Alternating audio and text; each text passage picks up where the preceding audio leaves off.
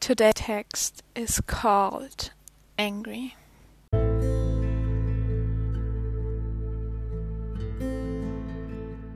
Come on, do it. Get angry at me. Be angry if I do something wrong. Be angry if you feel like I treated you wrong. It's healthy.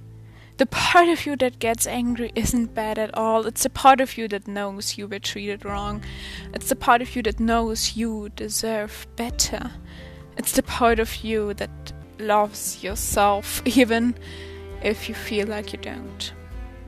It takes care of you and gets you what you deserve, at least in your mind. It is healthy.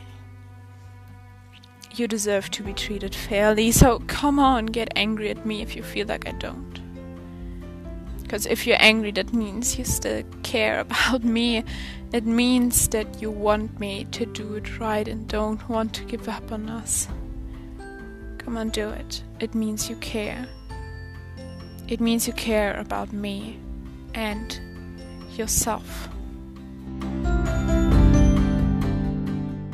I hope you're having a great rest of your day. I'm Monty, and this was Overthinker Minute.